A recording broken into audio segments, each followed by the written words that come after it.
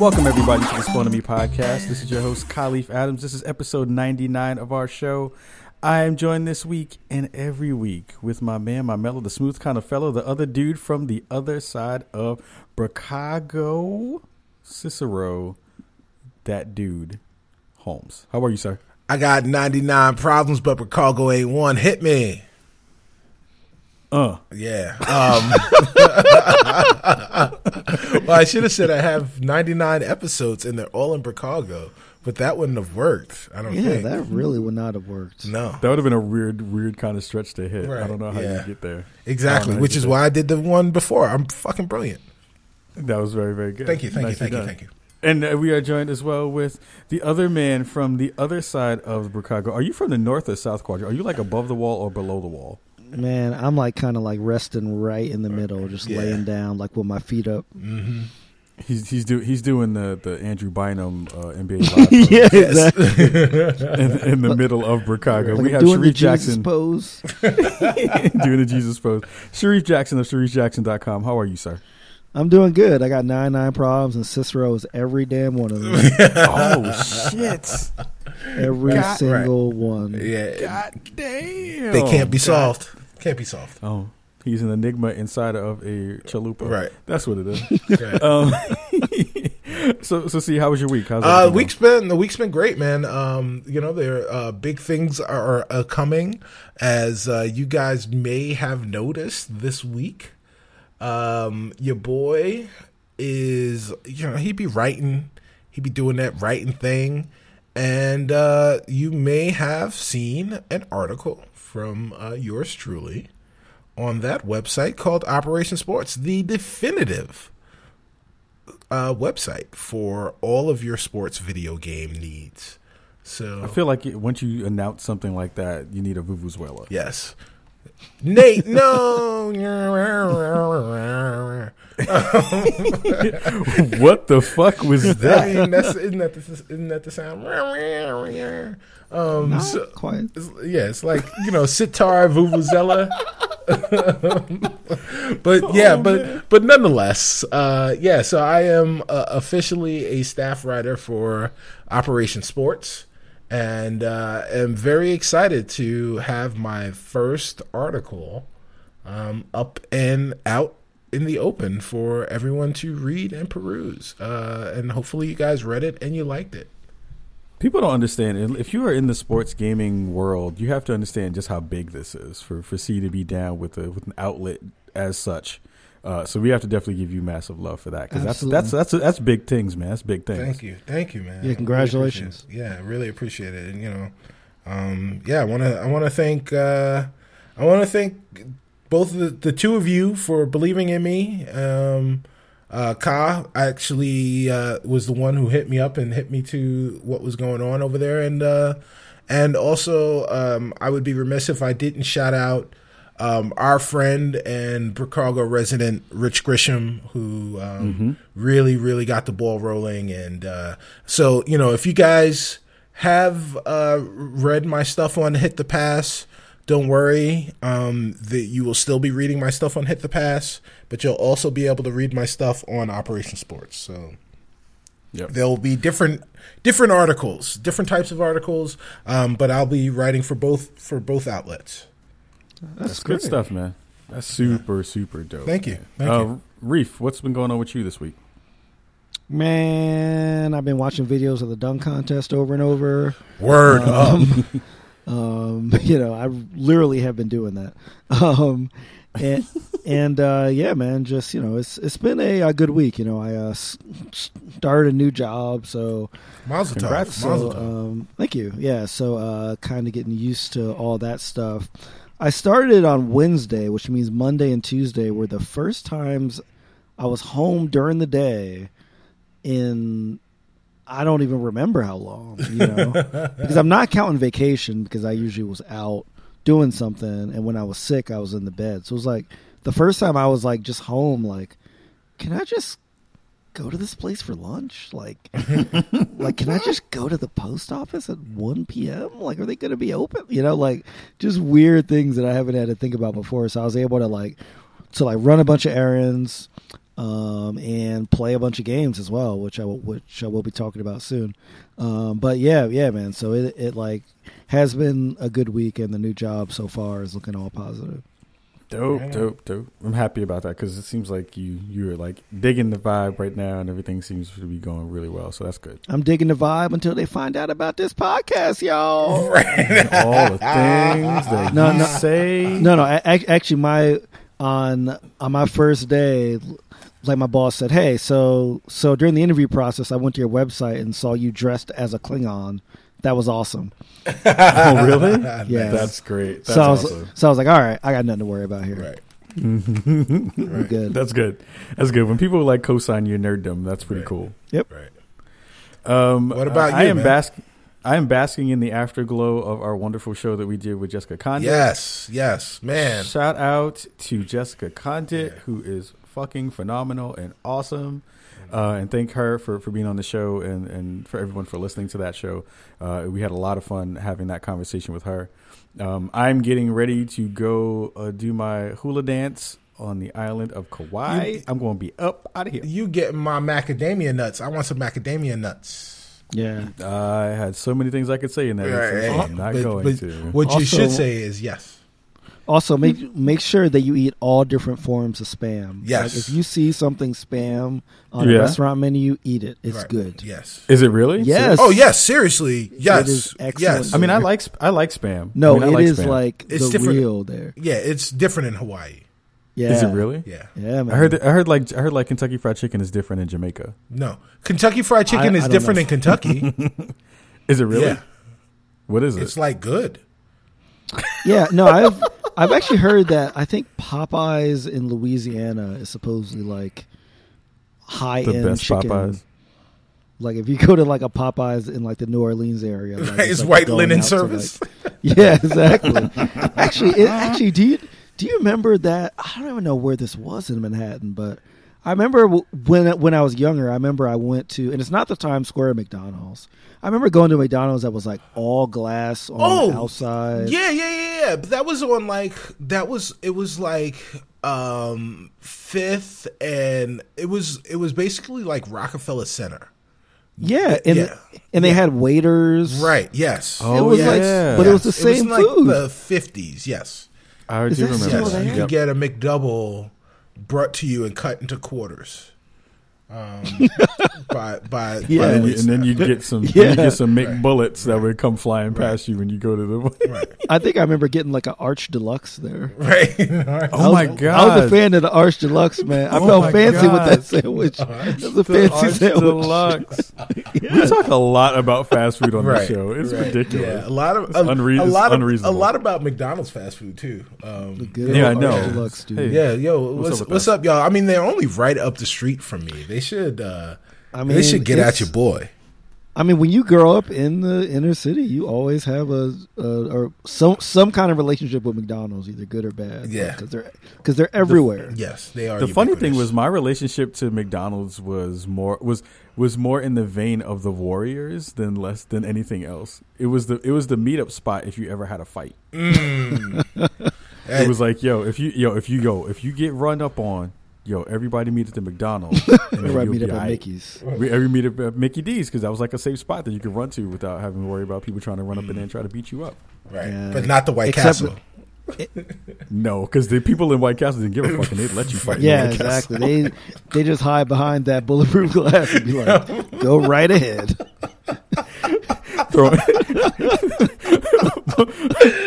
Motherfuckers would be in the back of the room throwing chicken rings at people. Like, get out of the store. Get out of the store. Get out. Anyway, we're horrible human beings. Okay. Oh my God, it's like how to survive in South Central. Right. Rule number 1: right. Run the Mickey D's. Yeah. Rule number 2: chicken rings. Anyway. We have a lot of cool stuff that we're going to talk about this weekend. I know this show.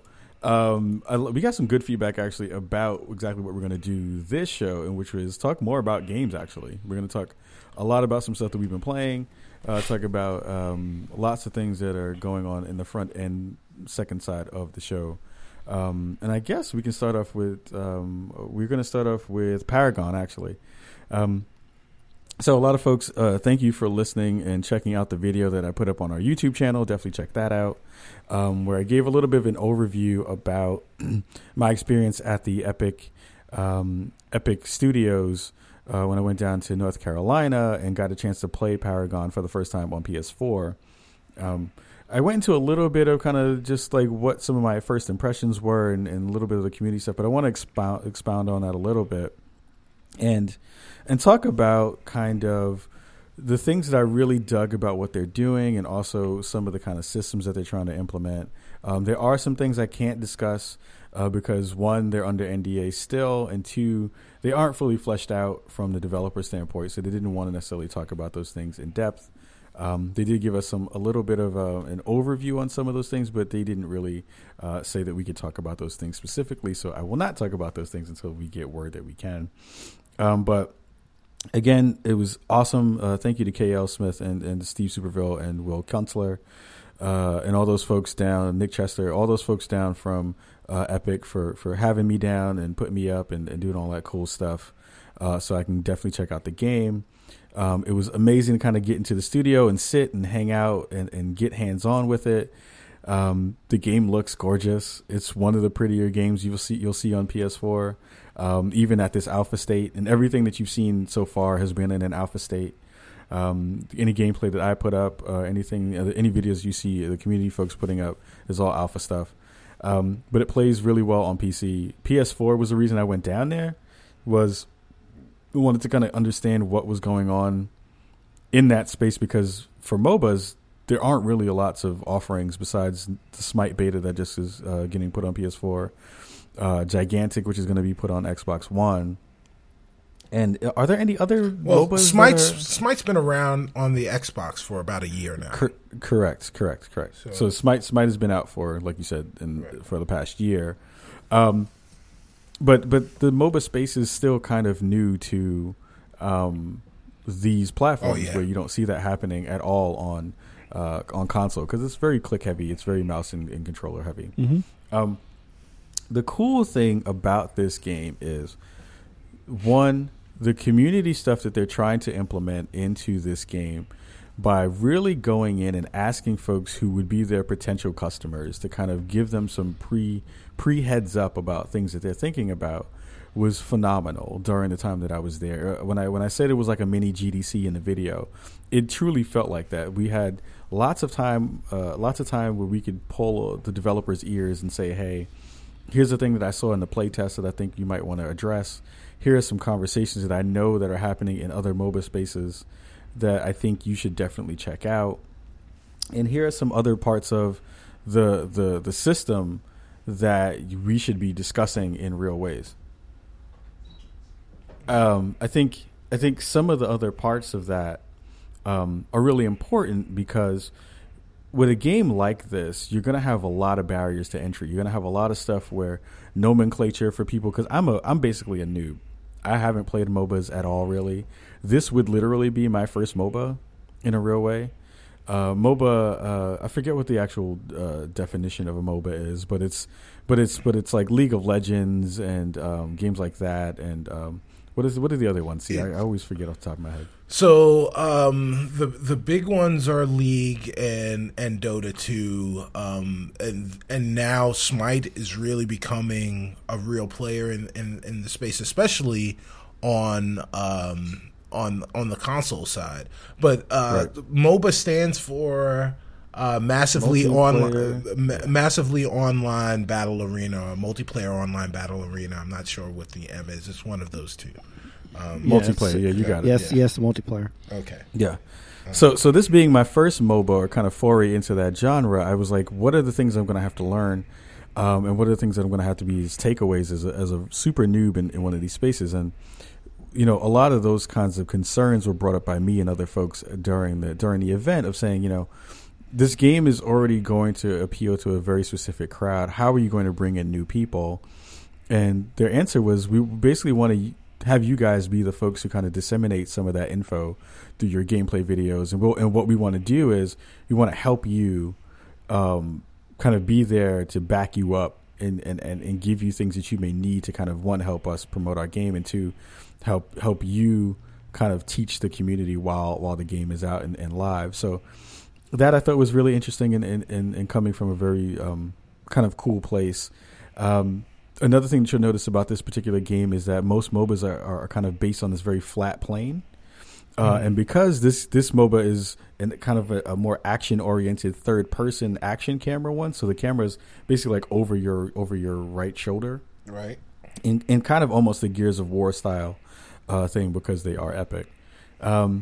It gives a really different tone. It gives a different pace. It gives a different kind of tactical advantage because you have your map and you have basically what they call lanes. So lanes are, you have a top lane, a middle lane, and a right lane, left lane. Mm-hmm. And those lanes have towers that you're trying to kind of move your way through and kind of take over these specific parts of the map while you're having this battle in between, this chess match, a battle of attrition that you're having in between those spaces. So, right. You're doing all that from this third person perspective where things are very different, where you can be on top of a piece of terrain, and now you have a tactical advantage because the mobs that they have, the creeps, can't get to you. They will come up and follow you, but they usually can't get to you. But you can shoot down on an enemy at a different angle than you would on a normal MOBA, because MOBAs are usually top down in an isometric kind of camera perspective. So it's small things like that are bringing something very different to the table in this particular game that I think is really going to be compelling in a console space that'll kind of bridge the gap in a lot of different ways. So there's a lot of other stuff that's in there. They have this new card system that they're doing that's going to basically be like your powers are going to be connected to these in very specific ways because you have all these abilities that are kind of on your triggers and all your buttons, and they're all timed out like if you were to play a normal kind of MOBA. But the way that you build out these things is going to be very specific because you're going to be able to build decks that are going to be kind of consistent with how you want your character to play. So characters are going to be kind of based on what they have mana and power and different kinds of different attack abilities, and you'll be able to kind of play your character differently from moment to moment. So you'll be able to be a kind of what they call a DPS, a damage per second, kind of a person that does a lot of damage over time. Right. Or you can kind of play the hybrid game where you can do a little bit of this and a little bit of that, depending upon the cards that you collect over the time that you're using it and stuff like that. So lots of really smart, small things in there. So a question for you. You're talking about this card section. Would that be similar to Hearthstone? Would that be something that would be an analog to what they're doing over on Paragon? Not in the same way where it's where Hearthstone has very specific like character-based cards that do very specific things. Like these are kind of like an overarching pool of cards that where you'll gain more in kind of different variations on some of those cards. Some are more rare than others, and some play more towards your skills and your benefits of your, if you're a power character versus a kind of tech character or something to that effect. If I'm not mistaken, I may be saying those delineations wrong, but it's a way of giving everyone a balanced play field, but then letting them use the cards that they have to kind of spec out their characters towards their strengths and then building on other ones where they may be lacking a little bit of. So it's kind of cool in that way. Yeah, I get the sense that it's like Titanfall, even Rise of the Tomb Raider, where like you get a bunch of cards that can modify the game in some way. Like you get 10% more of this, or you get this thing that can apply for 30 seconds or whatever.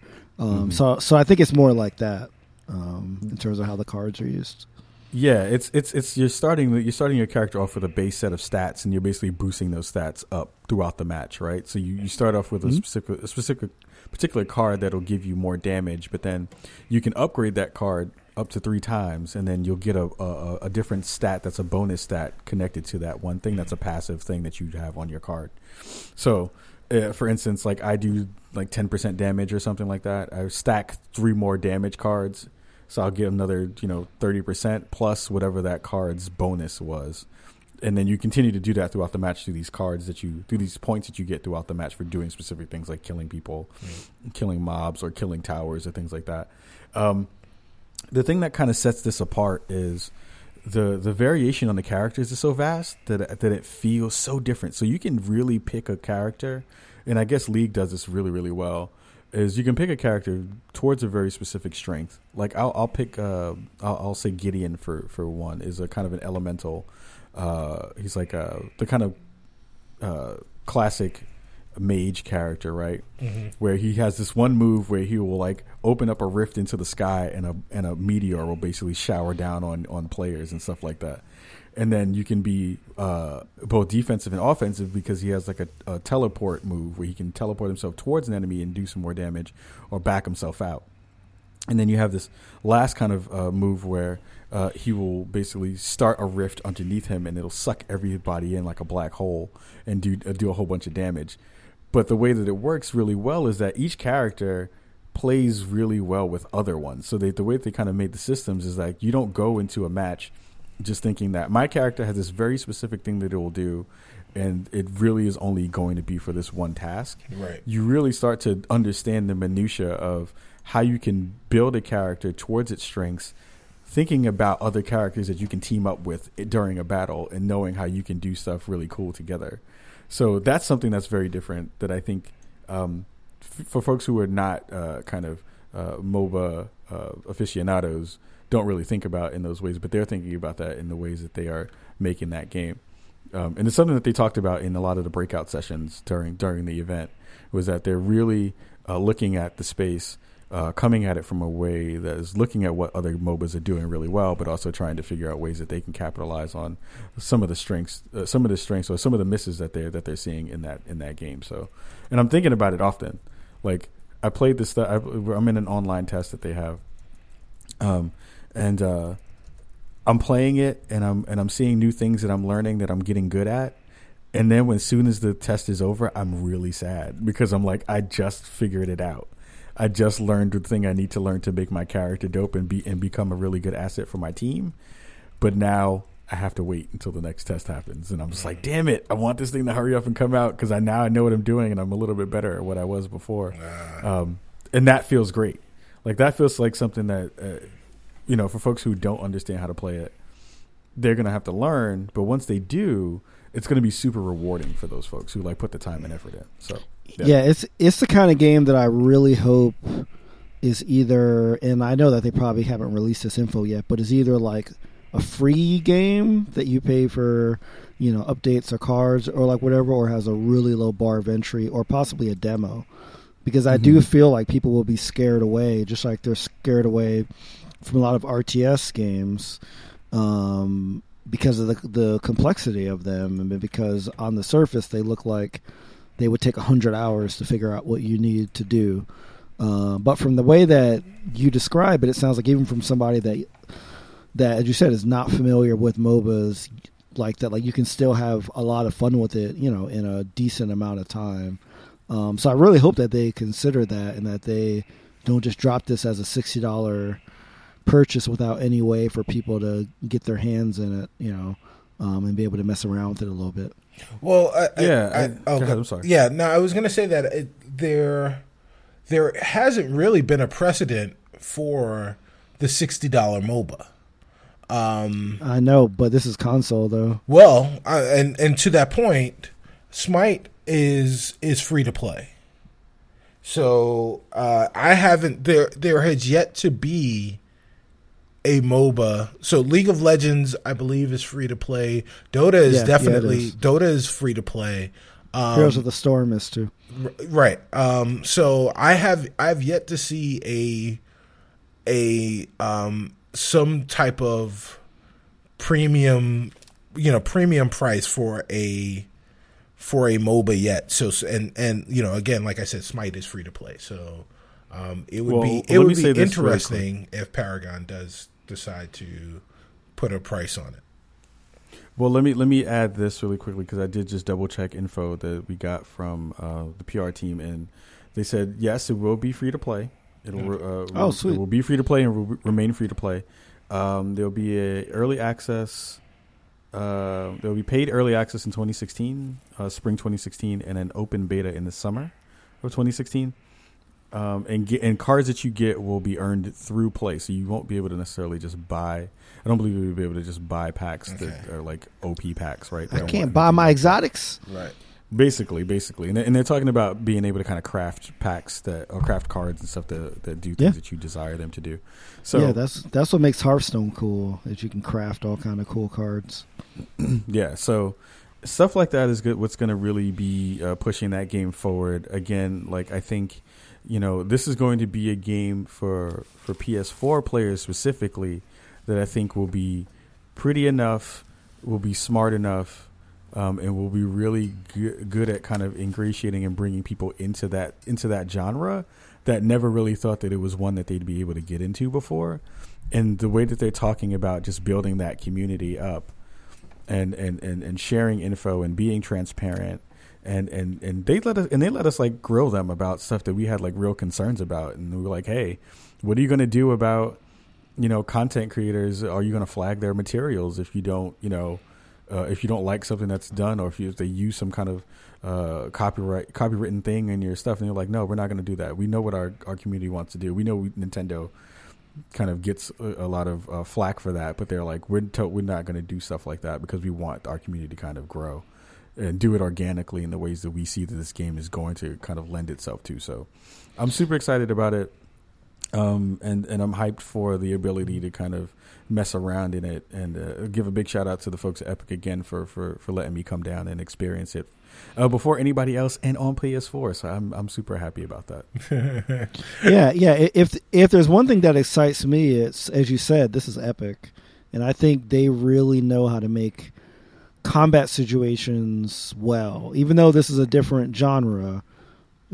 From Unreal and Gears, like they know how to make an engaging combat like scenario, and I'm hoping that they translate that knowledge and that into this game. Like I think that I can count on the actual combat to be very, very well done. Right. It feels super, super satisfying when you get a kill because you worked really hard for that kill. Or you got enough strategy where you had someone come around from a jungle or come around and flank a situation and help you get that kill in super, super satisfying ways. And it's like, I now know when people are like screaming during Dota matches and League matches, like what that means now. Like I know why they're doing it because it's like totally strat. Right. Okay. Yeah. So you're now at a point where you understand what MOBAs are. Do you understand the appeal? Oh yeah. Okay. Yeah. Okay. Yeah. Like I didn't understand it before. I think the ability to do it in this kind of action oriented way is super helpful for me in particular. Like I don't know if I'd jump into I would jump into a top down isometric MOBA at this point. I think this is perfect for me in that respect, where I know exactly what I'm trying to do. It doesn't feel like I'm micromanaging everything in the world, right? Which I don't want to do because that feels really stressful. Right. That's more of an RTS. Yeah. Right. And I don't feel like I want to be able to. I don't feel like I want to be able to do that. I want to be able to kind of understand that what my task is. Understand that I want to be able to get people together and like group up and do a thing. And then have these long battles of trying to push back and forth, these tug of wars over these like really gorgeous, beautiful maps, man. It's like super pretty, even in this early state. Super cool stuff. Huh. Yeah, I'm excited for some of the stuff that they're doing with the, we talked about it on a previous show a little bit, but I was still blown away by the fact that when they showed me the video that I thought was all CG. It was totally the stuff that they were running in their game engine. And I was like, what are you talking about? And then when they showed us some of that stuff at the event, I was like, that's really the stuff? Wow. And they were like, yeah, that's what we're using for these cinematics. It's like we're running stuff in engine, we're running matches in engine, pulling out good pieces of it, and then sharing that with the community of like, this is what you can do. That's awesome. And I'm like, that's crazy. Yeah. That's dope. That's really shout out to the folks from Epic. We'll be talking about that more in the months to come when things come out and more info comes out, and hopefully more NDAs get lifted and stuff like that. We'll be able to talk about it more. So, word. So let's go from one PlayStation console exclusive to another PlayStation console exclusive in the form of the recently released Street Fighter V. Yatta! Right, everyone's got their favorite. Their favorite. I see yours. I was gonna try to do the hurricane kick sound, Right. but I really can't do it. Oh shit, Hadouken! He does not say "all shit Hadouken." All That's shit not what he said. Hadouken. That's not what Ryu said. I can't hear Yatta. I can't hear Yatta anymore without thinking about Grand Pooh Bear. Yeah, exactly. Yeah, Shout out to it's- Grand Pooh Bear. Yatta! Yeah, it's really crazy how like Mario Maker that's become like the default cheer in Mario Maker Yes. now. Like when you beat a hard level, it's Yes. pretty Yeah. dope. So what are your thoughts on Street Fighter V so far? Reef. Yeah, sure, yeah. Because I don't have Yeah. it. Yeah, That's the reason I didn't nice. say your name. That's awesome. So I had a dilemma. I was like, do I get it on PS4 or PC since there's a crossplay? I don't really think this is a game that'll benefit from PC graphics, but I still wanted to get it on PC because, you know, that's my preferred platform. You know, if I want to use either my Xbox One or PS4 like controller, I could use it. Interestingly enough, I also was curious enough to try it with the Steam controller, knowing that they have sort of that touchpad, D-pad thing. It was horrible. Oh my God. And I really tried it because I was like, you know what? Maybe because it's touch, maybe this means that the circular motions, you know, that they will be a little easier. There's just enough delay when you're using that thing because it has to process, you know, your motions into whatever, that in terms of high level play and playing an actual human being, you're at a huge disadvantage using it. Is it because like just because I know it has that like haptic. Yes, I think that's exactly what it is. Okay. Now it is easier to do a spinning pile driver. I'll give them that. And that seems like cheating. It seems like such cheating. Yeah, but yeah. So but yeah. I mean, I really enjoyed it on the PC. Obviously, there's been a lot of issues with the servers. I haven't been able to log in as much as I'd like, and a lot of games that I played either got disconnected or had tremendous lag in them. But as far as the actual like go into training or go into the, you know, really weak story mode, the actual fighting I really like. I really like how it seems like the characters have been somewhat simplified, like the V trigger, like the reversal and the supers. You know, well, the V trigger and the reversal are pretty much the same for everybody. Mm-hmm. So you press the medium kick, medium punch, and the high punch and like high kick. So I really like that.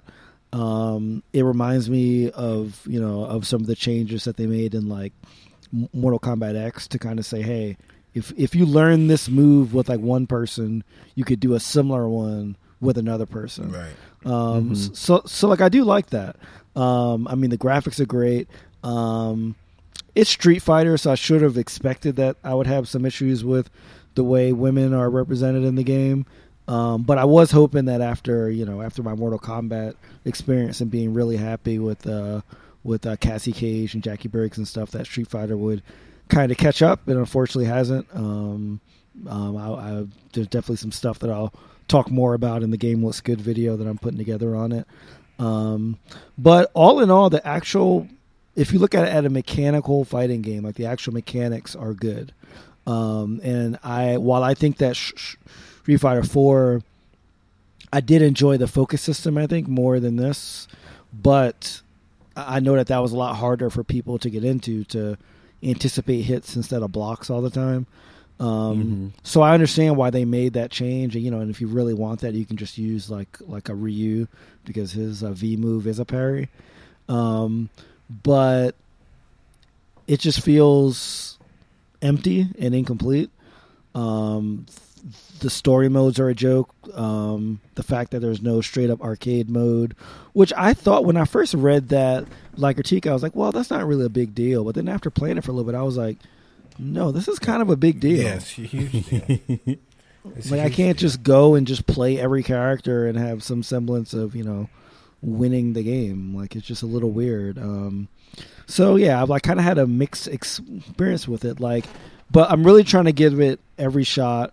I do think that it probably shouldn't have launched at $60, given that, but then again, I do think of games like Splatoon, which also had a great mechanical base, but did launch without a lot of features, and they kind of gradually added them over time. I just hope that Capcom does the same thing with this game, since they technically already have your money. Yeah, so I kind of want to take one of the things that you've alluded to, Reef, and talk about that a little at least, and say that, yeah, this game released at a premium price of $60, but it released, admittedly, not featuring complete, but feature deficient, I guess would be a good way to say it. And that, it didn't have an arcade mode, that that Capcom has already come out and said that there are several characters that they were going to release over an extended period of time to kind of stimulate interest in continue interest in the product and in the franchise and the release. That there are games, not like Destiny, but maybe a little like Splatoon. I think Splatoon's a little bit different because it was a new IP. So everything that you were doing was brand new. So like you didn't realize necessarily that you were missing some things. Whereas with Street Fighter, you could immediately recognize the loss of an arcade mode. Another game that kind of comes to mind is one of my favorites personally right now, which is Rainbow Six Siege, where that game came and the feature set was very, very limited. The game itself was incredibly fun. There's a lot of strategy. There's a lot of things in there that continue to hit the right buttons in terms of giving you the positive feedback loop to want to continue to play. The problem, but the problem with the game is that there isn't enough play there, or variety there. And they've since come out with their first round of DLC of the 2 new operators and the 1 new map, and the 2 new operators are really cool, and the 1 new map is really cool. But again, you still wind up wanting to play the game more than the game will allow you to allow it to be fresh. I wonder if Capcom may regret releasing the game with less features because of that same kind of scenario and feeling, especially given the fact that the servers are fundamentally broken. Really, really great tweet from one of the heads. Who was it over at Sony? Was it? Crap! It wasn't Shuhei. It was It was somebody Adam else. Boyce? Huh? Adam Boyce? No, it wasn't Adam Boyce. It was one of the Japanese guys. What's the tweet though? So the tweet was that everyone was claiming that they wanted a Street Fighter Alpha. So Capcom released Street Fighter V in an alpha. Oh state. yeah, that was like that parody account by the fake Kaz Hirai. That's what it was. It was fake Kaz Hirai. Yeah, okay. That was a parody account. Oh, okay, all right. Still funny though. Yes, still very, very funny. But yeah, so I think that's something that Capcom may be, and it's funny because Street Fighter 4 released in a very similar state, where the online was really, really bad and the servers were really, really bad. And one of the things that's so frustrating about it is so I'm looking at the Twitter account at SV5 server. So they just posted something an hour ago that said we're bringing down the servers for 3 hours on Monday from 1 p.m. to 4 p.m. Pacific, which I think is kind of ridiculous. Right. Like in like about 13 hours ago, it's like matchmaking is resolved. There just been all these like we're bringing this down for several hours, and there's widespread issues. Like I appreciate for them for being like visible with this stuff, and I understand that the first couple of days are going to be rocky. But I mean, when I first got this game, like I couldn't even search for someone to play a game with. I knew their fighter ID or whatever, and I couldn't even have an online match with someone. Like, I don't know. It's just been a messy launch. Yeah. The crazy thing is, like, yes, there's a lot of things that are wrong in the system. Like the fact that you can't just use your PlayStation name as your ID when you play is stupid. The Street Fighter ID is kind of dumb. The matchmaking stuff is broken and not really working well. But I think the interesting part is it just gives a lot of props to the folks who are getting it right. So like the folks from Killer Instinct got it right. Shout out to Iron Galaxy, Dave Lang, what's up? And shout out to like, because they did their free to play version of it, and I think it worked fairly well. I think it was just on a platform that not a lot of people really messed with or had. And also, I have to give a huge shout out to the folks over at NetherRealm with what they're doing with Mortal Kombat, because they had a lot of issues with their. I would say their online system and their online platform worked fairly well, but not in the same way that you needed for competitive people to really like dig it and get into it the way they needed to. And they're basically revamping their whole online infrastructure right now, doing an online connectivity beta that they're letting people in, and they're basically going backwards to go forwards. They're like, all right, we're going to basically do a GGPO style, which basically like remembers frames and goes back and like recalls those frames and pulls you back up. And doing that just to make their game better. So like kudos to the folks who are doing really cool stuff like that and like making sure that the community is like really paying attention and can play the game that they want to play. So I'm excited to see that stuff is happening too. So kudos on them and boo-boo on you, Street Fighter, for not getting your stuff together. Right. Well, I think, though, that like Reef said, and Kai, I don't know what your impressions are of it, is when you actually do get to play, you enjoy the fighting aspect of it. Yeah, like I can, like, for the most part, when it's actually working, it feels pretty one-to-one. Okay. Like, I don't feel like I've had a lot of lag. I don't feel like I've been able to not do things that I usually would be able to do offline. So, good on them on that part. But if you can't get into the match, but like 2 times in an hour, right? Like, and I kind of disagree with you a little bit, Reef, about them taking that 3-hour maintenance and bringing things down. I'm like, what you really should be doing is pull the whole thing down.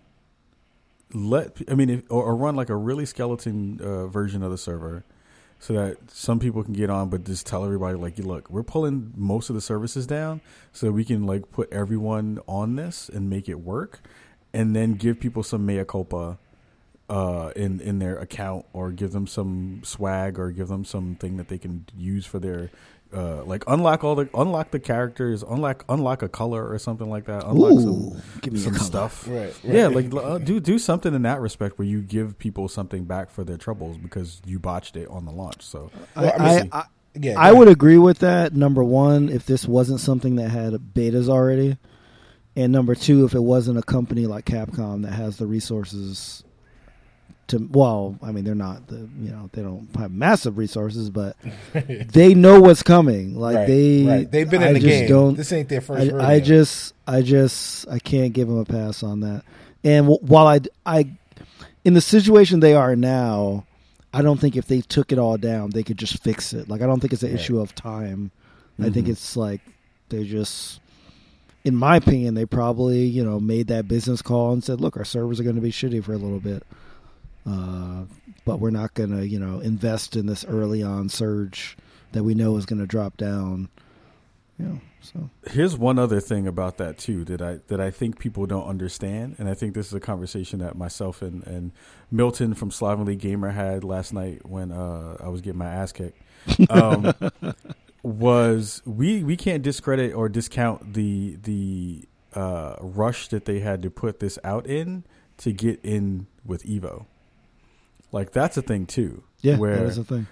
Like, you know, we saw that with the last game that they tried to put out on PS3 that was like kind of rushed out the door a little bit to get into whatever the fighting game. I mean, it might have been Evo for last year. And we see what's happening again this year, where it might be a little bit of that too, where they're like, we got to get this out the door so that we can get this in people's hands so that when Evo comes around, people aren't just like, there's no game. So that's a good the point. thing too. Yeah, that's definitely a part of it. It's an esports game. You got to have it out. Right. Shout out to Milton, who I stole that from. Good job.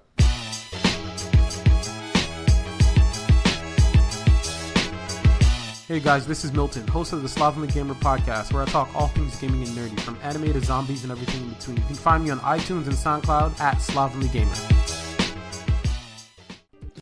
What's up, y'all? This is Sharif Jackson, host of Gaming Looks Good, a YouTube series where we focus on diversity in video games, race, gender, and sexuality. Check out the full archive of videos at GamingLooksGood.com. Back to the lab with the mic right.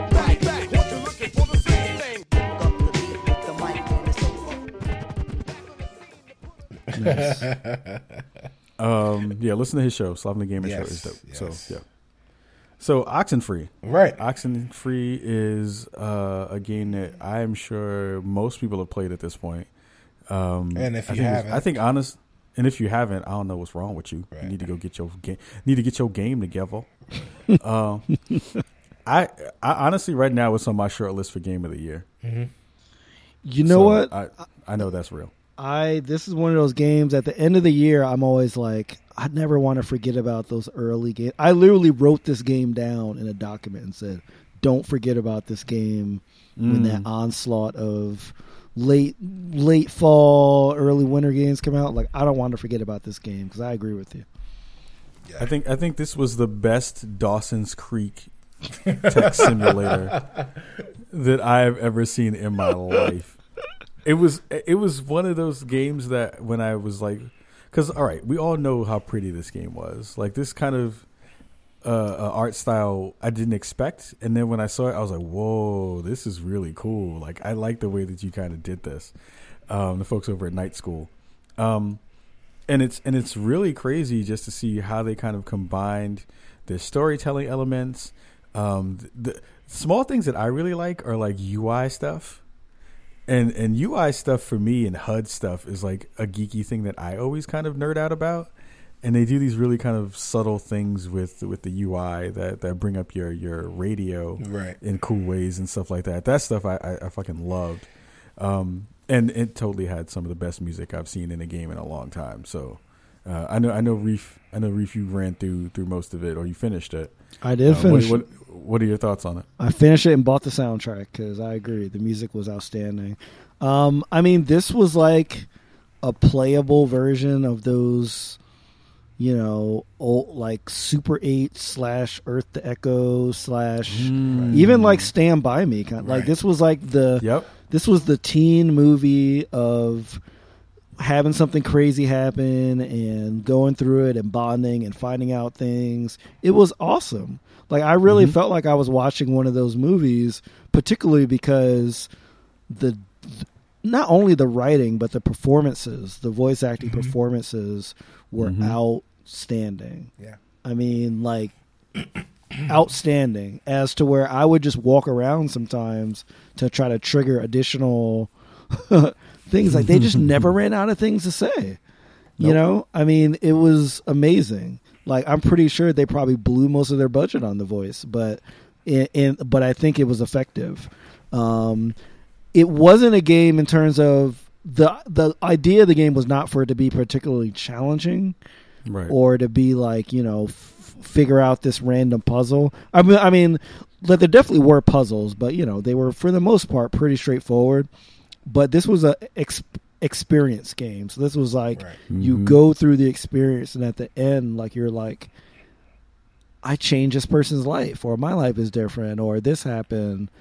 I mean, it was just I just left that game just so like happy, because I felt like I went through a journey with this group of people that I didn't know 4 hours ago. But by the end of it, I felt either distance or closer to them, which is why I equate it to a movie because of the length of it.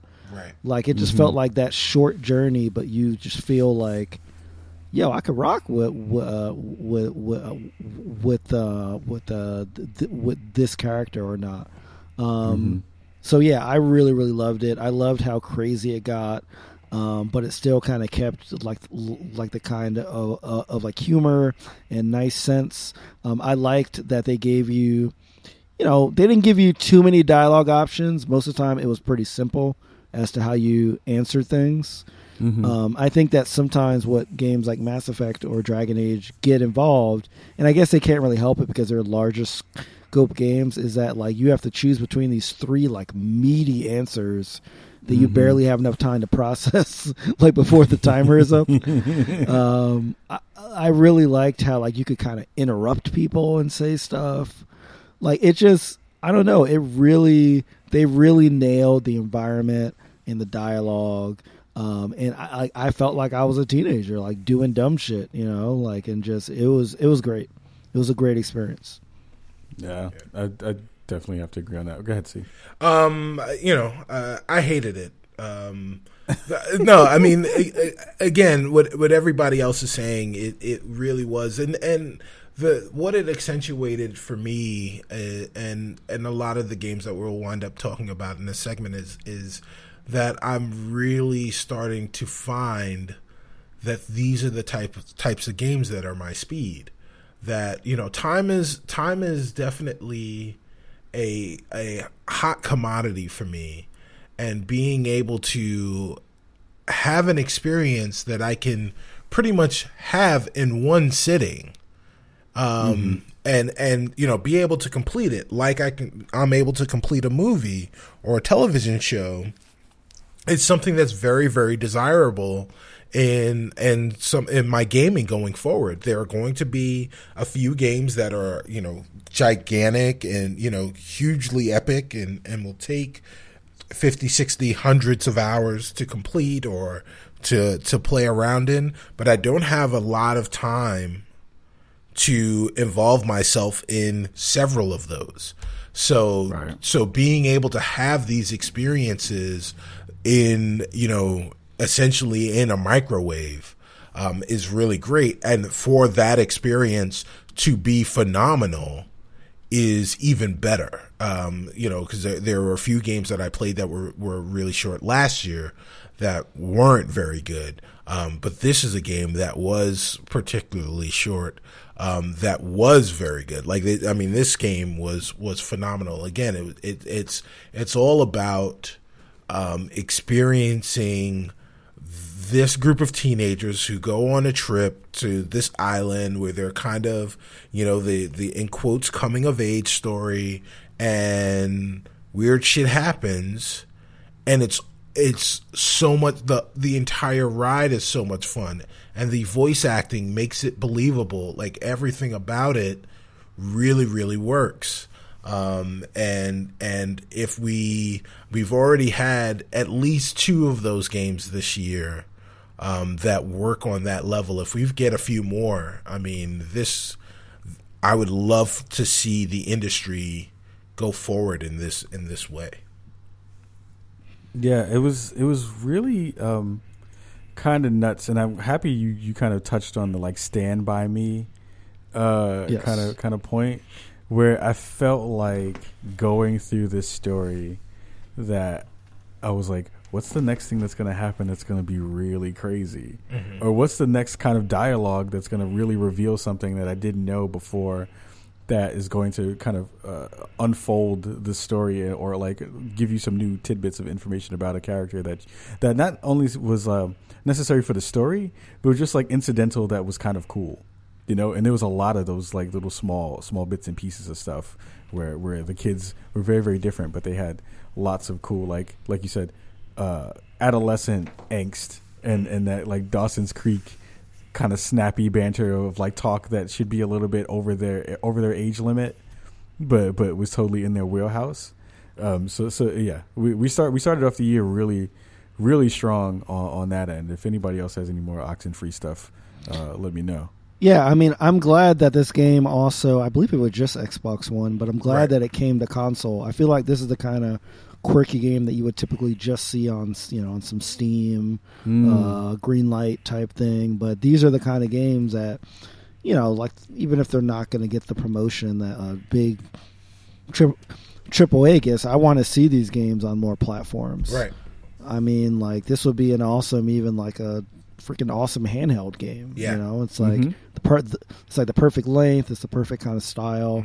So I really like that. That it was on Xbox One. I believe it's planned for PS4 as well. Yeah, later this year.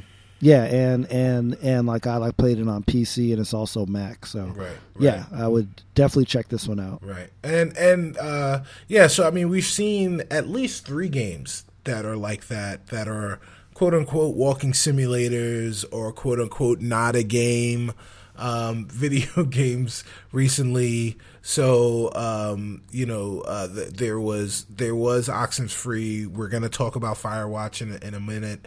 And Gone Home was finally released on Xbox consoles just in January. So if you guys haven't played Gone Home, go ahead and check that game out too, because it's phenomenal. And it's great to be able to see those games actually come to console and to see the curators of the console space actually treating the consoles as mediums for games, as opposed to mediums just for a particular style of game or a particular set of styles of games. Word. We kind of see that even more pushed forward with our friend Yarny, our homie Yarny. Yeezy, Right. Yeezus. Yo, Yarny is Yarn Yeezus. easy. See, but the funny thing is, if Yarny was made by Kanye, it would just be a bunch of ripped up shreds and ripped up pieces of twine. Right. He would try to sell you Unraveled for $2,500. Sitting in the garden talking shit. Anyway, yeah, Unravel. Unravel is the game that came out from EA. It's been out for what, almost a month, maybe. 3 Or less- weeks. a little bit less than a month. 2 weeks, 3 weeks. By the time this is A little out, bit less than a month. Yeah, if you Yeah. count the EA access, it's longer, but the actual release, I think, is about a week and a half, 2 weeks. Well, yeah, 3 Yeah. weeks by this time 3 this weeks. release. Yes, correct. Mm-hmm. So we first learned about this game at the E3 EA conference. Right. It kind of took everybody by storm with the whimsy that it kind of showed everyone on screen, and then also the developer whose name I'm forgetting currently. Coldwood Studios. Yeah, Coldwood Interactive. Yeah. Coldwood Interactive, but the name of the actual, I like, forgot the dude. He was Swedish. Anywho, yes, but the kind of beauty of him getting on stage Bjorn. and talking about his Jesus Oh my god! Christ, talking about Jesus, about his journey of trying to make this game and how this particular game is kind of a analogy for that journey of becoming a game developer and stuff like that. We got a chance to play it. It's been out in the world. I played a little bit of it. You played a little bit of it. See, did you got a chance to play a little bit of it too, Right. Yeah, I played it in EA Access. I had planned on going back to it, but have not yet. Okay, cool. So Martin Salin is the name of the dev who got on stage and rocked his red Yarny. I'm sorry. Reef, what did you think about Unravel? Man, I'm so torn about this game, man. I'm so torn, like yarn. Like, Actually, can you tear yarn? God. good evening, ladies Yeah. and germs. Jesus. Yeah, man, I love the E3 presentation. I was like, I'm so glad to see a game like this, kind of get this kind of limelight in like E3. I also really enjoyed my time with a Yoshi's Woolly World, which has a similar aesthetic to this game as well. So like, I was like, cool. It's like another platformer that's kind of using like the mechanic of a fabric and that kind of stuff. So when this game came out, I played it. It looks really good. I mean, Mhm. it looks kind of like you're playing almost like a screensaver, because there's a lot of cool little elements in the background, and the fact that you're tiny compared to everything else in the game made me feel like I was playing like a Honey, I Shrunk the Kids kind of Right. Yes. game, which is what I kept thinking about every time I Yes. saw this huge bird in the background or like a chair or something. So it definitely has that going for it. The music is really good as well. The main problem I had with this game is that I just didn't feel like it was a strong platformer. I did not feel like the controls were really tight. There were a lot of times where I got frustrated because I couldn't make a specific jump, and I felt like it was because of the controls, because I felt like I was doing the right thing. Either it might be either they simply didn't work, or they just had a mechanic that I think is not sensible to the average person. I also thought that it needed something else while you were playing. So one thing that we talked about during Oxenfree is like how even when you were retraversing the same areas, they had new dialogue come up or something new in the background. In like a game like Yoshi's Woolly World, there isn't quite dialogue, but like the enemies are always doing something weird or cute or like funny. And Unravel doesn't really have a lot of that. Like, it's just you for maybe 85% of the time.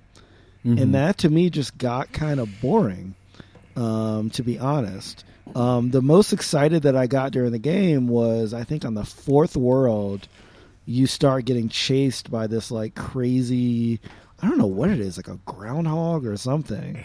And I was so excited because aside from like some crabs on the third level, this was like the first kind of character that I interacted with that actually seemed to have some kind of personality. Now that personality was trying to destroy me, but it was still like a personality, and I felt like that's really what the game lacks. Is it has personality for Yarny and personality for the world, but for me personally, that's not really enough. Like, there has to be other things in that world to interact with that evoke that same kind of interest as I do from the protagonist.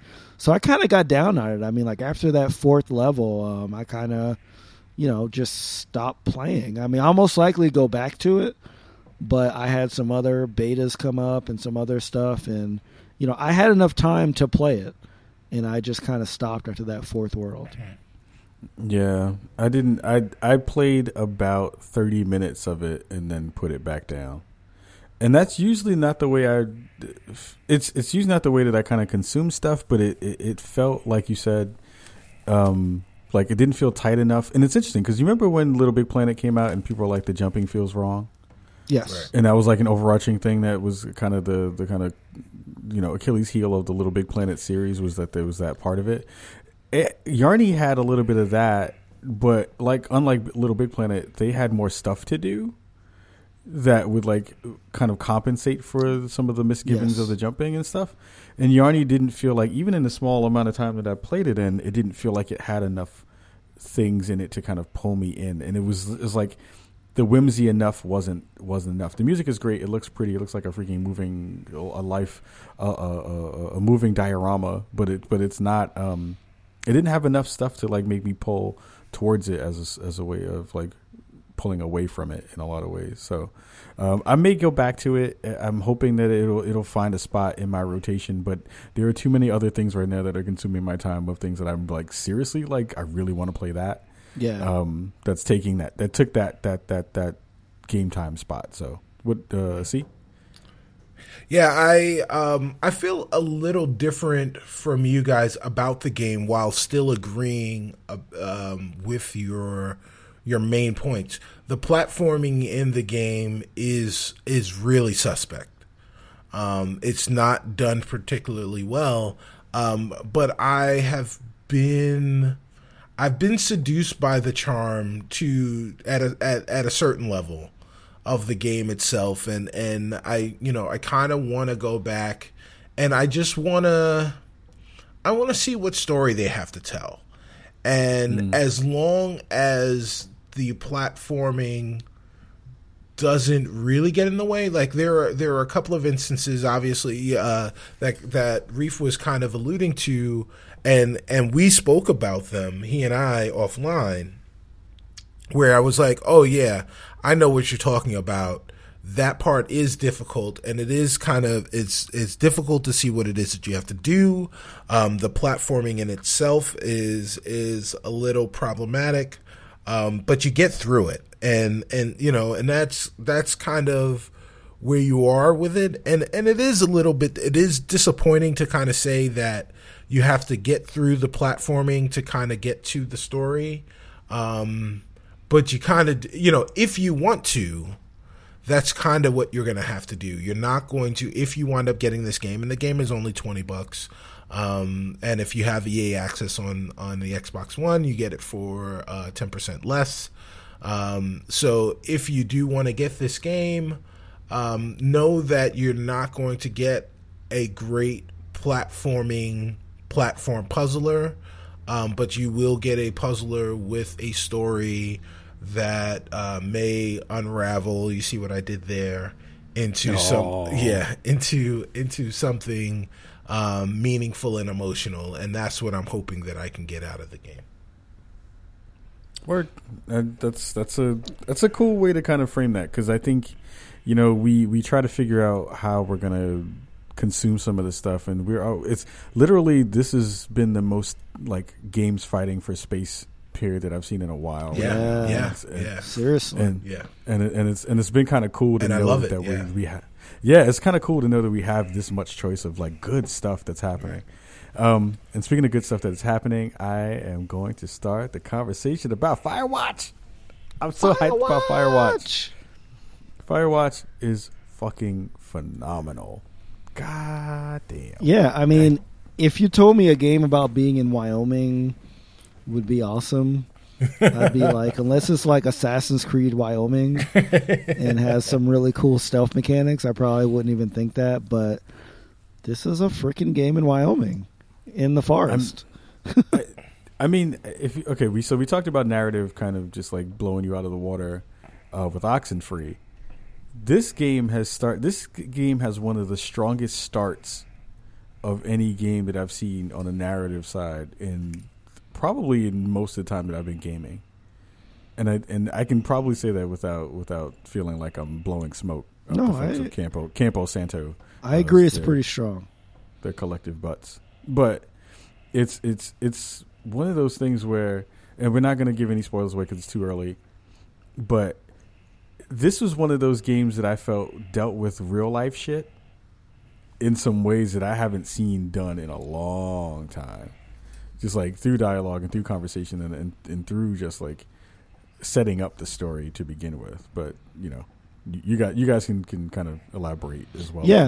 Yeah, man. I do think I think that yes, the start was very powerful, and I like how it was kind of presented in a different way from the rest of the game. I thought that was a very interesting choice that they made there, and actually, like when I listened to a Firewatch podcast over on IGN, but that they had on with the developers, they mentioned that they actually had an internal way that they used to track what the story was going to be, and then they ended up putting that in the game as how you start it. Wow, really? So that kind of like is why it's so good, and it really puts you in the mind frame of the protagonist. And it gives you some choice, but by the end of it, you're like, holy shit. Like, before you even do any, like, before you even, start walking around the forest, you're like, holy shit, and yeah, I mean, so I really enjoyed that.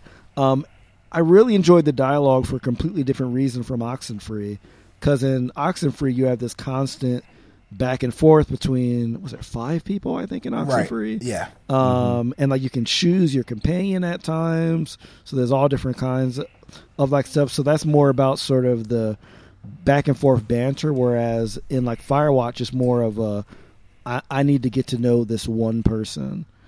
And so I found that they were able to, dive a lot deeper into the characters than say like an Oxenfree could.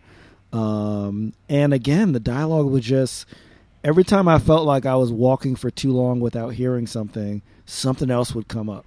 Mm-hmm. So it made me want to explore more, because the exploring wasn't just me walking to silence. Right. So I found all kind of cool stuff. The visuals, they also had a pretty, I don't even know how to even explain the visuals. It's sort of cartoony, but not like overly cartoony. It's almost cell shaded. Yeah. Yeah, but like I think it did a better job of it than being like sort of a hyper realistic, like sort of a display of like a forest. But yeah, I mean, so like it's this deep dive into a character. I thought, like Oxenfree, very satisfying beginning, middle, and end, to where when you finish the game, like you feel like, you just kind of share an experience with this character. And to me, now I liked Oxenfree's music. I loved Firewatch's music. Mm-hmm. Firewatch, like they just hit the emotional points when they needed to, using the themes. Yep. And yeah, I mean, I tweeted this out, but like I was like, is it weird that I feel like I've played two of the best voice acting in music games ever in the same weekend? Right, and it's not because you intended to play them. It's because they just were released at the same time. Yeah, they just happened to be like released, and like I had the time to play them. Right. So yeah, I mean, I would say don't get put off by the game, because I mean it is a first person game, and I know that some people are not fans of that genre.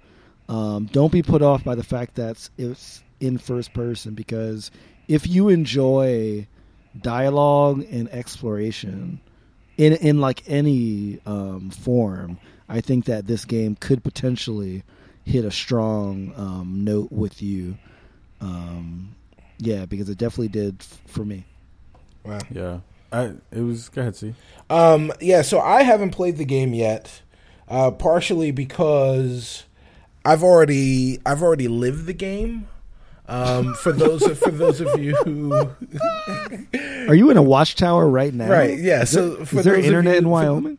For those of you who don't know, in a former life, I worked for the U.S. Forest Service. I worked in the National Forest. I walked around a lot in the National Forest, and one of the things that I had to look out for was potential forest fire hazards. So I haven't, so I've downloaded the game. I've yet to play the game. I'm really excited to play the game. So I don't know what the game is about besides the fact that there are two people in the game and they talk to each other and that kind of stuff. But yeah, I lived it.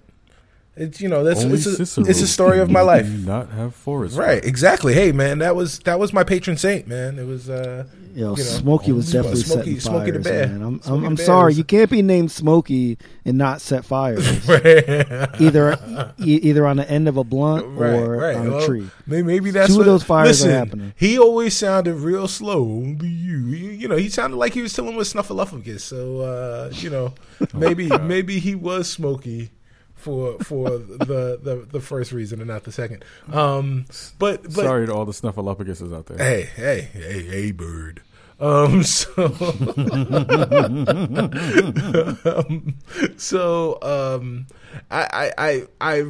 really looking forward to playing this game and experiencing it, especially again for what I said before, which is the fact that I can finish this game in one sitting, really enjoy myself, and then go about the rest of the day. Like I can start playing this game and then finish and still be able to do other things throughout the course of the day, because it's in the scheme of things relatively short at 4 or 5 hours. Right. But what happens within that experience, what happens within that time frame, seems to be really, really dynamic and memorable. So I'm really, really excited to have a chance to play that and relive some of my Forest Service memories. Of you being in it, that just sounded weird. You Right. just relive my Forest Service memory. Hey, I mean, it's a real thing, man. I was a soil That scientist. one time when I saw that sycamore, We did not have sycamores. We didn't have sycamore trees. We had ponderosa I feel like- pines. I feel like Sycamore would be a dope rap name. Yes. Like, why has no one used like sycamore I just yet? dress up as a tree and just rap about Leaves. sap You know, and resin. And Right. leaves. You know what would be better? Yo, you know I'm a what'd be better sapper, than- son. Wow. You know Hardcore what'd be better than sapper. sycamore? Young sycamore. Young sycamore? Little Okay. little sycamore. Little Sycamore. Little sycamore. Little sycamore. That'll be even better. Nah, what's the my kinda my echo? rap name would be Weeping Willow. All right, go ahead. Oh, Jesus. All my shrubs out there. What up? What up? Oh man. Yo, this is Tumbleweed coming out of Arizona. I love this dope shit. It's kind of to echo what Reef said. It's basically ditto on everything that he said. I think that the beauty of that, the one point that I want to kind of get into is just the kind of innovation that they decided to kind of add to their game. Things are just things that they put into the game that you wouldn't have expected them to do. So, like on the PC side, there is.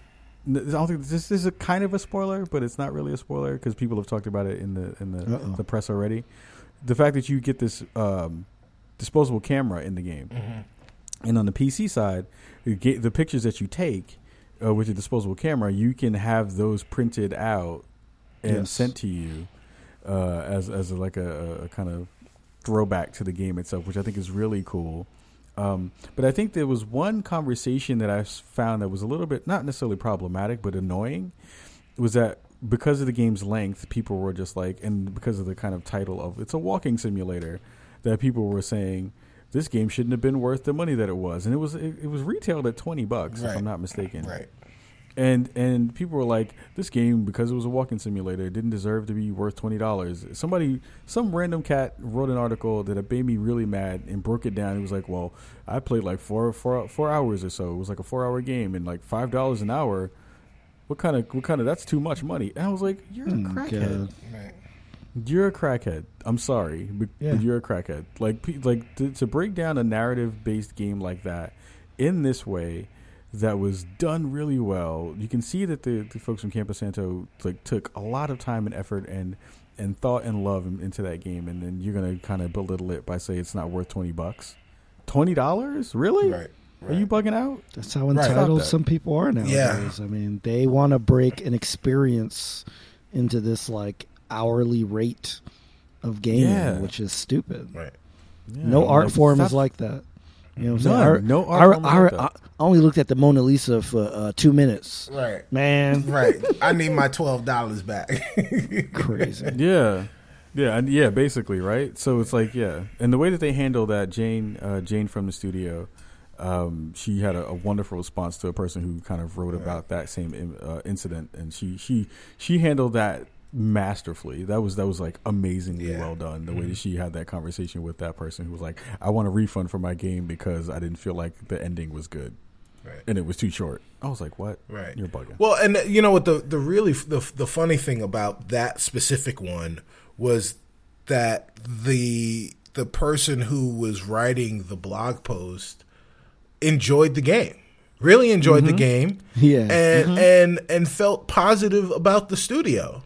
But just felt like the time spent with the game wasn't enough to warrant his time. And you know, the reason is because it was on the Steam boards, the Steam refund boards, where people make justifications for asking Steam for refunds if they fall within the refund parameters.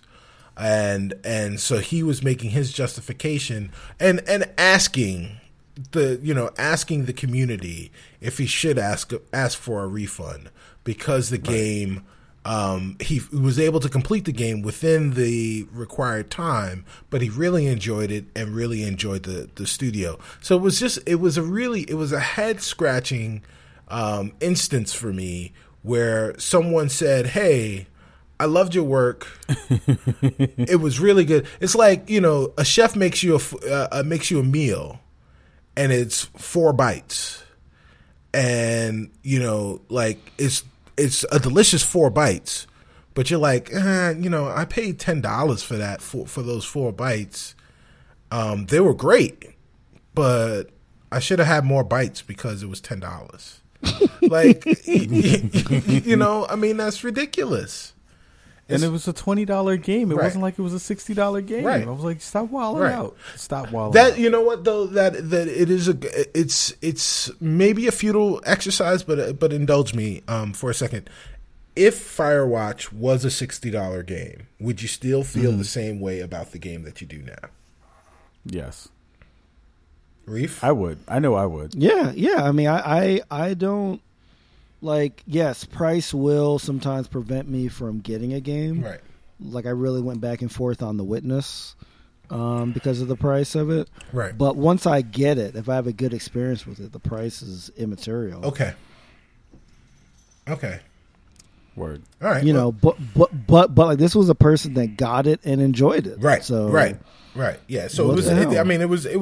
it was weird on all fronts, and it's definitely something that as a community, we need to really kind of investigate and think critically about and be kind of self-reflective about the goal that we have as a community to say that I really enjoyed this work that you've done, but because of some arbitrary reason, I feel justified in asking for my money back or saying to you that I'm not going to pre-order it for some, because some other people are getting to play it, or any of the other really kind of callously ridiculous things or rationales that people have come up with to justify how they feel or why they're doing a certain thing within this space. And it only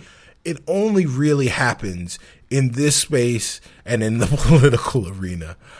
So maybe there are a lot of people that are fans of politics that are also fans of video games.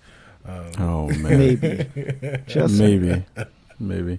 So our last game of the show that we're going to be talking about for episode 99, oh snap, is the Division beta. So the Division beta came out. We had the alpha that came out previously. Now we have the beta that's come out. And I know that I've been playing it. I think C has been playing some of that. I know Reef has definitely been playing that because he's been shouting stuff at me over the phone. Just random stuff. He looks at blue things on the ground and he runs to pick them up. But I definitely want to hear some sentiments from both of you about what you are feeling on this version of the pre-actual game coming out. So let's see. Reef, you go first. I'm very, very excited. It takes me a lot these days to get excited, especially for a Ubisoft game or an EA game, like these kind of big companies. My focus usually is on, either the quirky kind of like Nintendo stuff or the smaller stuff that usually comes out of indies. So when they said, okay, another Tom Clancy hyper-realistic like military shooter, I was like, whatever. Like seriously. I mean, that was my response. Was okay. I mean, it's another one. That'll be great. I'm sure. And after I played the closed beta, I really did fall in love with the multiplayer version of the game. I mean, the mission that they had back in the closed beta, I didn't think was that great. Especially because, every enemy in the game, including people in the mission, were all black people with hoodies on. Well, I actually no. There were some named villains, Right.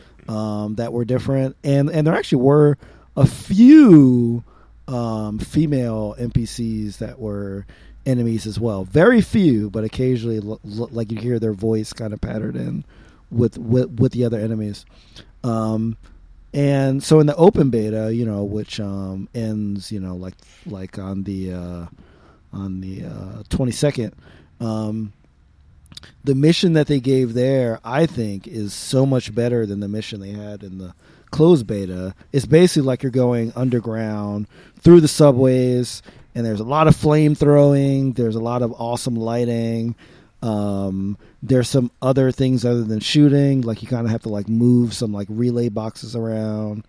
So it really has a lot of those aspects that I prefer in my sort of coordinated co-op games. That's not just like shooting people with hoodies. So I saw, so I did see more of this other faction, like the Cleaners, than I did in the original game. I mean, in the original closed beta.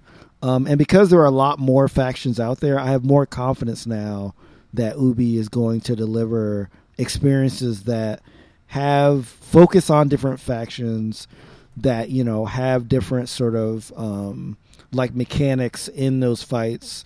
Hopefully they can get something to the complexity of, say, like some of the later Destiny raids in terms of the mechanics that they have that aren't just shooting.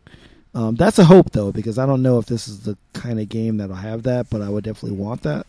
But yeah, I mean, I think that, like they've shown more of the game, and I've continued to really, really love it. And the servers have been pretty outstanding. I mean, this is a game where you have to be logged on the entire time. So I thought, especially it being a beta, that there would be many more outages and resets and things like that during the beta period. And I haven't experienced that much at all. I mean, there's definitely been some lag sometimes and that kind of thing, but nothing above the level that kind of I would expect from a modern game. So I think that they're really nailing it on the technical side, and that's really going to make or break this game. Especially because so much of the multiplayer stuff in the Dark Zone, like if people were dropping in and out of the Dark Zone or lagging, it would be, it would really screw up the whole sort of shared world aspect of the game. I don't really have much new to add for the Dark Zone. It's pretty much the same as the closed beta, but I just wanted to reiterate that it brings all the stuff that I love about watching people play games like DayZ and H1Z1, which is like sort of like that feeling of walking up to somebody, not knowing what their motivations are, maybe running away or like talking to them during the open chat. It's really about psychological warfare. I mean, like sometimes you might talk to somebody all nice and then shoot them in the back. Sometimes you might ally with them. Sometimes you might just say, hey, like these three guys are nice, but it's just me, so I'm running away. Right. Right. So there's all these interesting little tidbits which are really about, being a person in this world. Even if you have a big team, like you could still get taken out, So I really, really continue to love the Dark Zone. And yeah, I can't wait for this game to drop. See?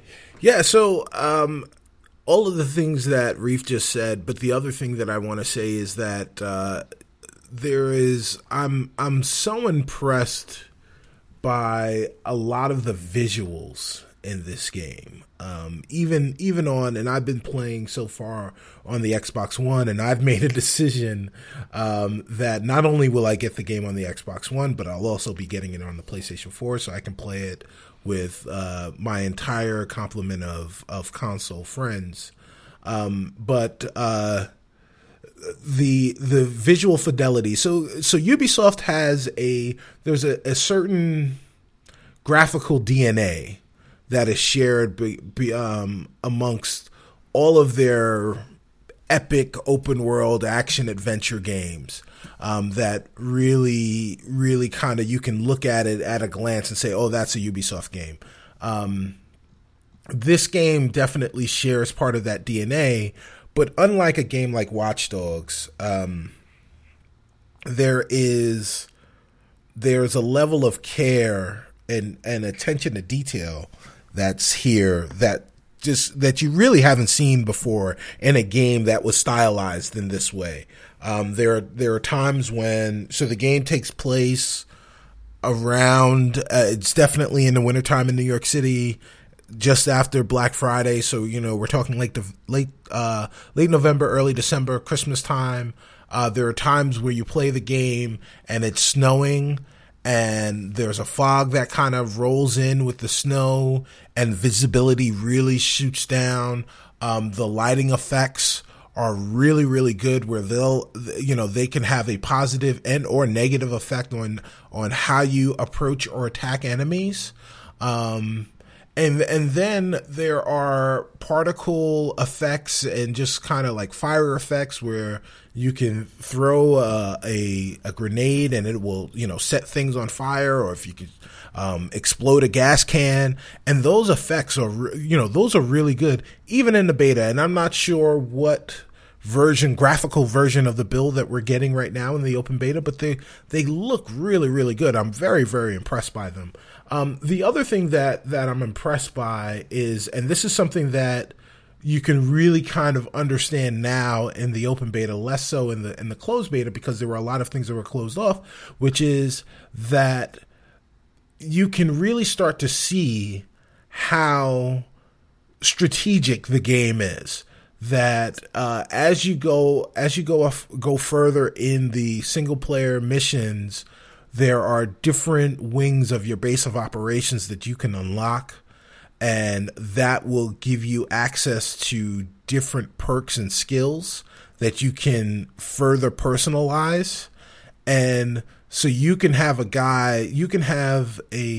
someone on your squad who has the scanning perk available, that it sends out a pulse and it finds the enemies, in the area. But you can find the enemies in the area and give yourself an XP boost for everyone that you find. It can make you invisible to other pulses. It can do all of these different things that you didn't see, but you can mix and match those things with your other teammates so that you could really become a powerful a powerful squad, even with everyone having the exact same skills equipped, if they use them in very different ways. I'm really, really excited by that, and I can't wait to see how that is further implemented when we have full access to the game on March 8th. Yeah, it's ditto on both of the things that you both said. But I another thing I want to add is the kind of, Reef hit the gameplay elements and the strategery things. You hit some of the strategery things and some of the graphical things. I think the biggest thing that's going to be the thing that's going to be crazy about this game is the audio stuff that they've already implemented. I think this will be the first game that is really going to make people in the console space get out of party chat, right? Especially if you are running without a crew, because that proximity voice is going to be so integral to you kind of learning how to maneuver a space and team up with people or run away from people, or kind of let people know that you're not hostile, not in the same, because in the ways that on Grand Theft Auto, everyone was kind of considered hostile because everyone was trying to gun you down for everything. But now with the way the Dark Zone kind of works is, you have to kind of make alliances sometimes when you don't really want to, just to get through a situation alive. Yep. And I think proximity voice is going to be something that's going to be really huge. We see it in the PC space, and I think the PC space has it really kind of locked down right now. Watching Reef play it and other stuff like that, where you'll get it with randoms and it'll just be fine because you can talk to them and they'll hear you. But this is going to be fun to see how that works out. We were talking about it before the cast about we know the old school hood calls.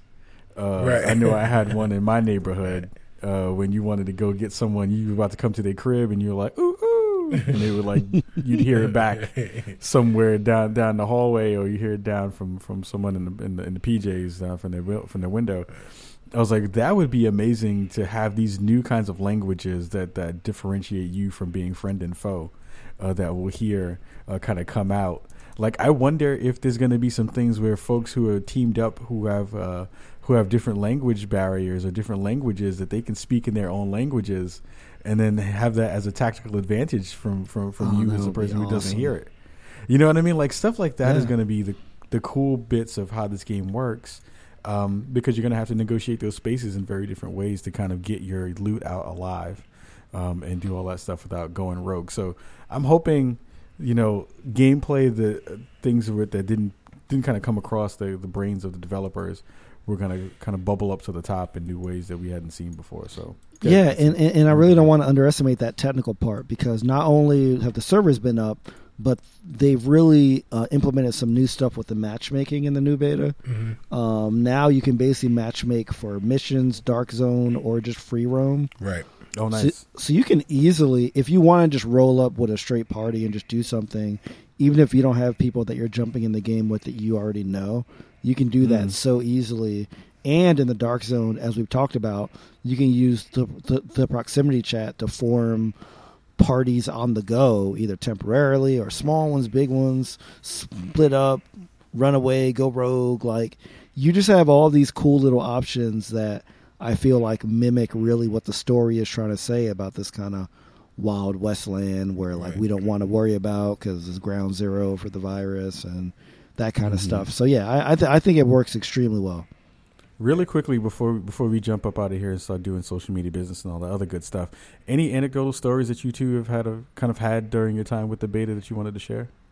Yeah, sure. So one that's happened to me is just what Reef was just kind of talking about was as I'm in the Dark Zone by myself. Roll up on these two dudes as I'm in the game chat. They start talking, I start talking, and I'm like, hey, look. I see you guys are a little bit lower level. We can squad up, and we can run through here and do some stuff, and that's exactly what we did. And we had a great time, and I made some new friends. Another quick story is I had a couple of friends a few days ago that were playing, and then they, in conjunction with another squad of people, hunted down some rogue agents that were available in the manhunt, which is another thing that is amazing, seeing all of these people chase after these rogue player characters. Great. Yeah. And so they were like, oh, hey, do you guys want to kind of, join our party, in our party chat, and we can have this massive squad where we're just running around protecting each other and keeping ourselves safe. So the one guy from the game chat said, okay, let me go and talk to my friends about it. And he jumped into party chat with his friends, and then they surrounded my friends and summarily attempted to gun them down. They got one of them definitely. But the other three were kind of smelled what was coming around in the air, but they quickly circled them they pulled the okie doke real, hardcore, which is part of the beauty of the game. That these types of alliances seem like they can be made, but are always tenuous. And I'm really excited to see that stuff play out in a real way when the game releases on March 8th. Reef? Yeah, I think one thing that happened to me actually right before I got on the show was I was trying to take down a bunch of these NPCs in the Dark Zone by myself. Oh boy! And I got sniped, and this one guy with the little golf thing, right, was like running toward me from really far away. He was like, oh, he was like running from super far away. I was just laying down. He was like basically almost right next to me, and then all of a sudden an explosion. He just flies like literally halfway across the map. And I look back, and there's literally 7 or 8 division agents rolling through. The dude, he revived me, and the guy was like, da, da, da, da, da, and we all just mopped up all the NPCs like really fast, and we're just like talking in weird like superhero talks to like each other, and then we just Oh, bounce. That's so good. And it's like a simple thing, but I don't know. It just really feels like that promise of like, you know, not knowing when people are going to come to either help you or like harm you, Right. and it was just a really cool moment. Right. That's So- that. so the- Yeah. I'm sorry. And just really quickly, I just want to say that is the difference between this game and the other D game, Destiny, which is you have similar moments like that. You had similar moments like that in Destiny where you're fighting this thing out in the open. Someone comes and helps you, and then they jump on their speeder and they're Sparrow and they scoot away. The difference here is when that person comes now, you don't know if that person's gonna help you or hurt you. And that's great about the Division. That's an nice little extra twist. Yeah, I was gonna say the Division is basically oxen free with guns. So like, There's no radio. lots of good dialogue. Your voice is your radio, and maybe some crazy shit will happen. So yeah, before we get up out of here, we have to give a huge shout out to our sponsor for this week, Comic Bento. Yes. If you are looking for some good comic books in your life, they will send you a box of comics every month. You can definitely get a discount on that if you put in the word Spawn at checkout. You get $5 off your first month, and you can definitely enjoy some good comic book goodness there. So huge shout out to the folks at Comic Bento again for sponsoring Spawn on Me and all the shows across the ESN network. And C, I know that really quickly before we get social media business, huge shout out to our winners of our Paragon hoodie contest. Want to give a shout out to Raphael, to Nick, and to Johnny for getting on Instagram and answering that question about our Media Molecule episode. So shout out to you three, and your hoodies will be in the mail shortly. We have to send that out to Epic so they can send that out to you. So again, thanks for participating and listening to the show. They all said that they love the show, which is awesome. So Great. see if you can give the social media business. We will get up out of here for episode 90. Yeah, I have one thing as well before. the Everybody's social got some media shit. One more thing is so the Kickstarter for the Off-World compilation book Yes. by that Lee Alexander and Laura Hudson put together of various articles from offworld.com over the past year, including my article, How Hip Hop Can Teach You to Code. The Kickstarter ends on March 4th. We have blown away the goal to actually get the book made, but every little bit helps because both more money goes back to the contributors, and it's just a good way to say bye to a dope site. So it's like $15 for the ebook and $40 for the big hard copy. So definitely check that out and throw some bucks there. If you go to Kickstarter and search for Off-World, then that should show up. So. Right. Word. Yeah. See? Oh, one more thing. Well, now you can do it. Right, one more thing. So social media business is as follows. To follow the show on Twitter, you can go to @SpawnOnMe. Follow our great captain. He is @Kajakins. Sharif Jackson is @Sharif Jackson on all social media platforms. And me, the fumbler, bumbler, stumbler of words, I am @StubbyStan. Make sure you check out the show on iTunes and Stitcher and NPR One and Player FM and all the great places where you can find your podcast. If you want to check out the site, you can go to spawnon.me. While you're on Kickstarter and you're checking out that project, and you want to help support dope people doing dope work, you can go to our Patreon, patreon.com/spawnonme. Additionally, I just want to send this out. This is episode 99. Next week is 100.